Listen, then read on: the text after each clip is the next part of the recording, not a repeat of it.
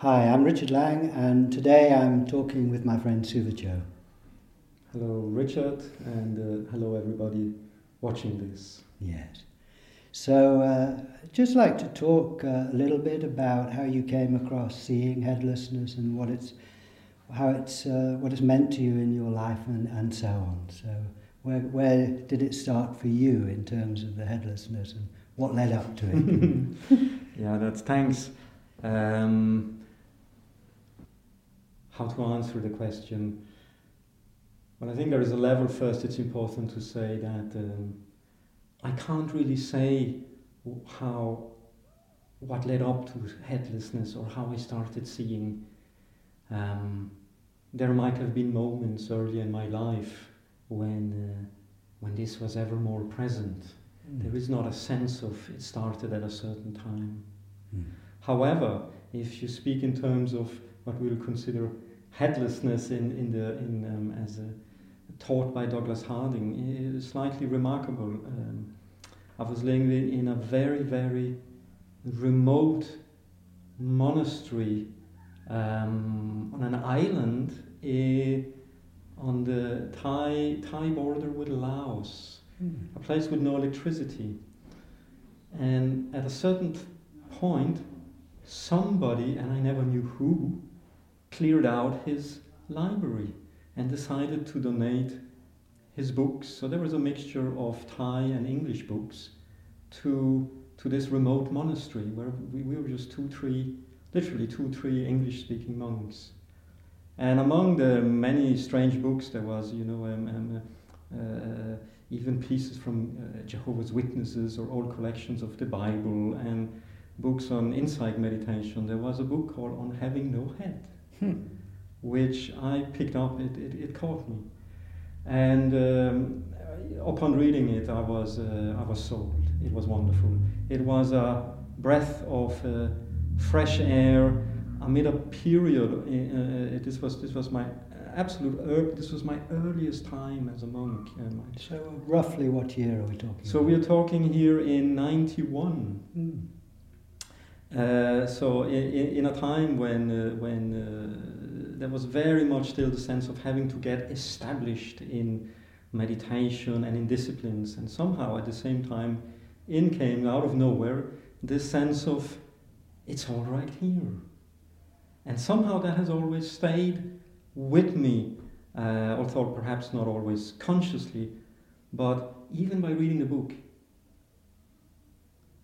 I saw something I remember was like, oh, my goodness, it is so true.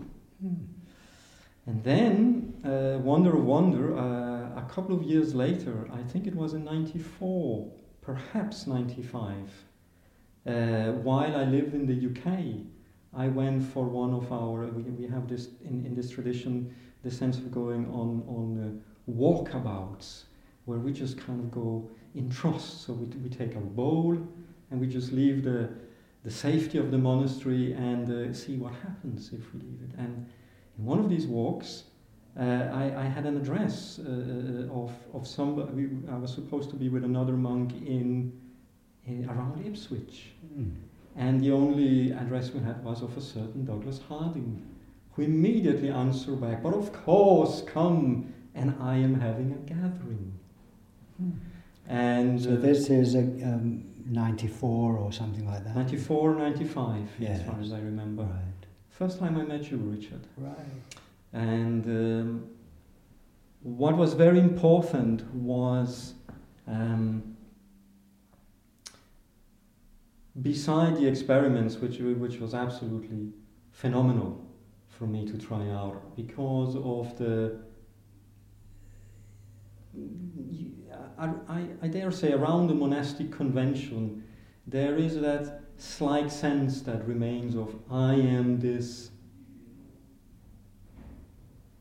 endarkened person who has to do these practices, meditation or otherwise.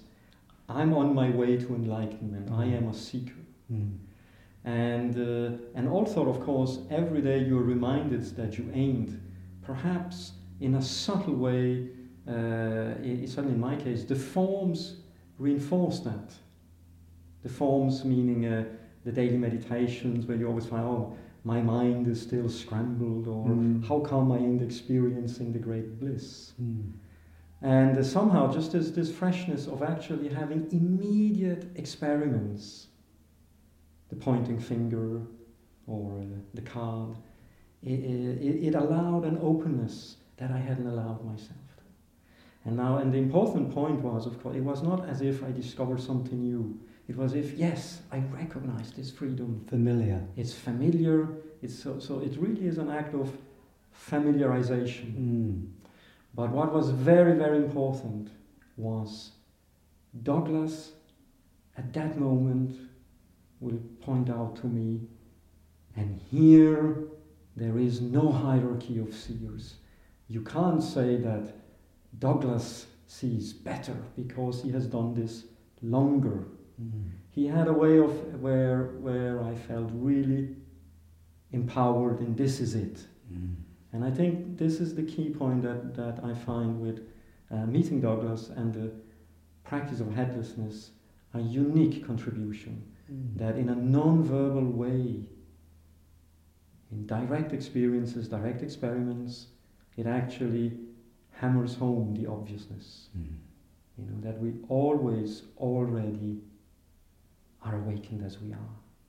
There is absolutely nothing that we need, quote unquote, doing. So emptiness is always on tap. So it sounds as though it fits in very well with your monastic life. Indeed it does. I think that coming back to the monastery, I had a sense of, well, this is actually the point from which I can begin to live a monastic life, because in a way then, in a conventional reality, the life of a monk is actually set up in a way that if it's not as if, you have to getting caught up in what about my mortgage or what about my retirement. We all have ways in which we postpone awakening because something in us is not yet trusting. There's something that says, yes, as soon as I have done this or that, then I can be awakened. And of course, even in a monastery, that patterning continues. But it was as if, however, the monastic setting is not to be taken so seriously. In some way, it's a conventional reality being a monk. But there is a level, it's held a bit tongue-in-cheek. So I found that was also a great support in actually the lifestyle in itself. Allows plenty of opportunities to actually lean back and see. And there was a little group of monks. I think we were 4 of us who had met Douglas. So we met up irregularly and did experiments together. And how do you think it affects your relationships with people, with friends, with whoever, the face to no face seeing? Because relationships are the important area to think about. Oh yeah, absolutely. I think also the question you ask is even deeper. In a way, not only your relationship with people, dare I say, with that which we think as the other. So whether it is my relationship even with a thought or a feeling or with other people, is it a relationship in which I set up a somebody, often Douglas used to call it head to head, or is it space for that face that appears over there, or can I actually be the space that allows any formation to arise and cease? And I'm humbled. This is a continuous act where I'm learning. It's an act of trust, really. if I fully allow the other to be, and of course we have to sit through, you know, our own inner. We have an agenda always, a subtle agenda with the world. And is it possible actually to lean back and let this be? So that changes profoundly my relationship with the other. I become the openness for the other. And with people, particularly, you know, it's in the start perhaps it can sound a bit like a technique, a way, you know, maybe I put up with others if I don't like them by being spaciousness. But more it actually become, I find over the years, like it's more like a heartfelt sense of being with others. And it is really so that to hear in the silence, to hear two voices, two people arising, and being the space for both of them, and also the feelings that arise between the two people, in the sense of. So I recognize myself and find myself in the other or as the other. Do you find something similar? Yes, two voices now in the one silence.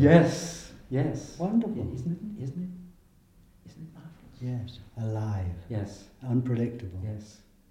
And that sense of kind of, I don't have, like a bit like, gosh. Yeah. Yeah. Is the world. Yeah. Yeah. What about trusting it? What are your thoughts about, we sometimes talk about trusting who we are and so on. What are your thoughts about trust? Yeah, that's another big subject, which there is a level where perhaps the first thing that comes to heart is, oh my goodness, I have so little trust. In a way, the essence of Suvacho is built around fear or contraction or defense. So, and you know, and the very act of seeing, or in this case, when I actually really see the fear, that it begins to dissolve it. It erodes it away. So seeing it's certainly, in my experience here, it's the erosion, and this is a gradual work, and is not something I can apply technically, saying, you know, oh, I really feel afraid now, oh, let me just go back to seeing. It doesn't seem to work like that at all. It seemed to really fully feel, fully noticing the anxiety or the fear, and to try, if I really am and fully stay with this quote unquote thing as it arises, this other that I call fear, and somehow that begins to transform it, having a relationship with it, and in a way there I begin to say trust. So trust not in enlightenment or in God or but trust in the immediacy that it is well. Even that which is difficult is a something to be embraced. So in a way, you know, of course, with seeing in itself, it is so immediate.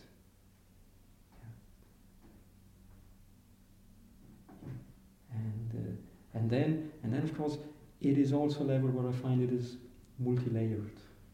Yeah, it's endless discoveries, perhaps. In what way multi-layered? Multi-layered, that seeing is also hearing. It's also deeply sensing and deeply feeling. You know? We arise with all the sense doors from moment to moment.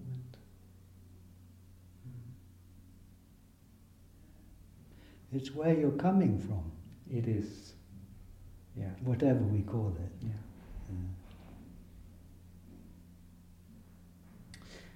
Another way, I don't know I don't know how relevant it is in the context of seeing, but over the years, and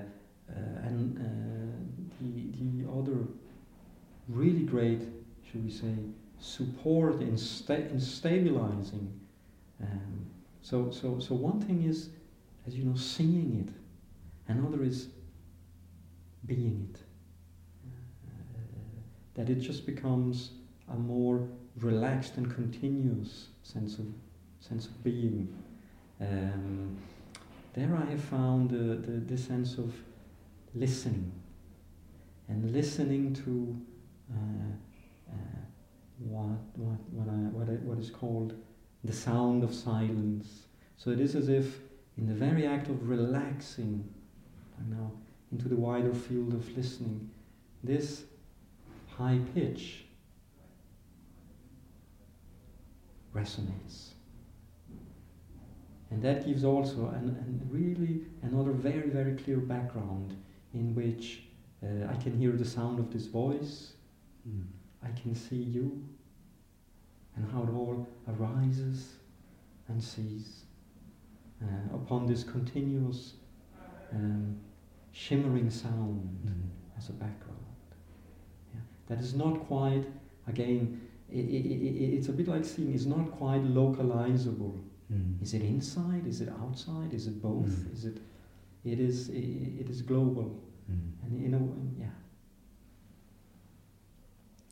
You're training in craniosacral therapy. How does this awareness inform your experience in that field? Oh, that's a wonderful question.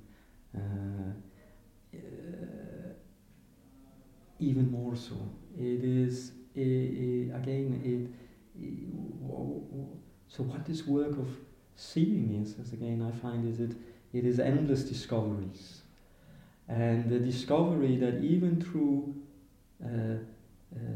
touch, by putting your hand on another person and listening and being completely open and silent, it allows something to happen in both the seer or the giver and the receiver, if you want. And I find that is marvelous, that sense of you empty, and the more you step back and empty yourself, the more you give the space for the other to come forward. For something to unfold. Yeah. And I think this is really the essence, actually, of it. That sense of, if we, perhaps a word there again is trust. When we step back and we allow the world to arise and cease. So often, if in Buddhist jargon, there is the sense of it sums up everything that arises ceases, and then there is a great emphasis for many people of wanting so badly to make everything go to cessation. So we become detached. We become the subtle one who is observing this dream. This slightly constructed self of a somebody who is beyond it. But actually, ultimately, if we fully allow something to arise, that is what I'm really excited about these days, actually. That act of trust, that sense of curiosity. This is a complete new something. And so it's almost like it takes me a bit. I don't have any safety. It grabs me a bit in an uncertain territory, and then if I fully let this come in, and then and I don't know what will happen. Will it ever end? What will happen to me? Oh dear, I better go back to seeing, or whatever ways we have. But no, can I trust in, if I let it, if I welcome it as it comes, and then the questioning is, can I then again, see it as it goes. Yet another condition. So in a way, it allows that flow of life. So creative. It is. It's another wonderful expression. It is endlessly creative. Yes. And you and I are again. We are creations in it. Yes. Wonderful. It is, isn't it? And perhaps one more question here, Suvacho. What about suffering? Seeing and suffering, if you like. Or Yes. Buddhism is hot on the end of suffering, I think. Yes, I think it is. It again is the on the. How shall I put it in a few words? Perhaps in the Buddhist corner on the spiritual market, particularly the doctrinal take, a way in which the word, the classical word dukkha, which means stressful, as if everything that arises and ceases by its nature, it is changeable and it is stressful. And it's not a value judgment, it's just is. That is how this universe is. Yeah? And so recognizing that it is like this, that there is a sense of we don't expect it to be otherwise. I think that's the key, that the suffering comes because we expect conditions to be otherwise. Yeah? So there is that level of daring to say yes to life. Including all. Hopefully. And then I say, when you say that, touch wood. Because we all experience these moments, when it is overwhelming. I think my experience has been, Richard, that actually the bare experience of being a human being in a separate form and experiencing the world through the senses, even under best conditions, it is a rather overwhelming experience.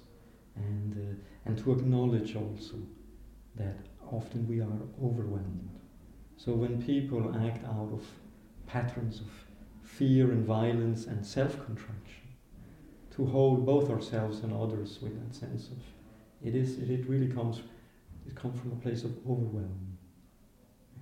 And how does what we might call the seeing, or whatever you want to call it, how does that help you cope with that kind of situation? It doesn't. I will put it slightly different. That it has never been my experience that, quote unquote, seeing helps me. Again, that's making a thing out of seeing. What I notice is seeing doesn't solve anything, but it dissolves the one, even just for a moment. Say like now. It dissolves the one who, quote unquote, thinks or feels that he has a problem. Mm-hmm. And of course, as it is, it can be sometimes, the overwhelmed is so strong that a second later the somebody is back again. And then again, the very act of seeing, let go. So here it is again. So the seeing doesn't solve anything. I would say I prefer, my experience has been it dissolves the one who thinks that this is a problem. And emotional distress takes sometimes a little bit longer. It certainly can dissolve immediately. The thinking, if you find the mind is spinning around, it's gone. And yet, of course, on a kind of felt level, there can still be a reaction that sticks.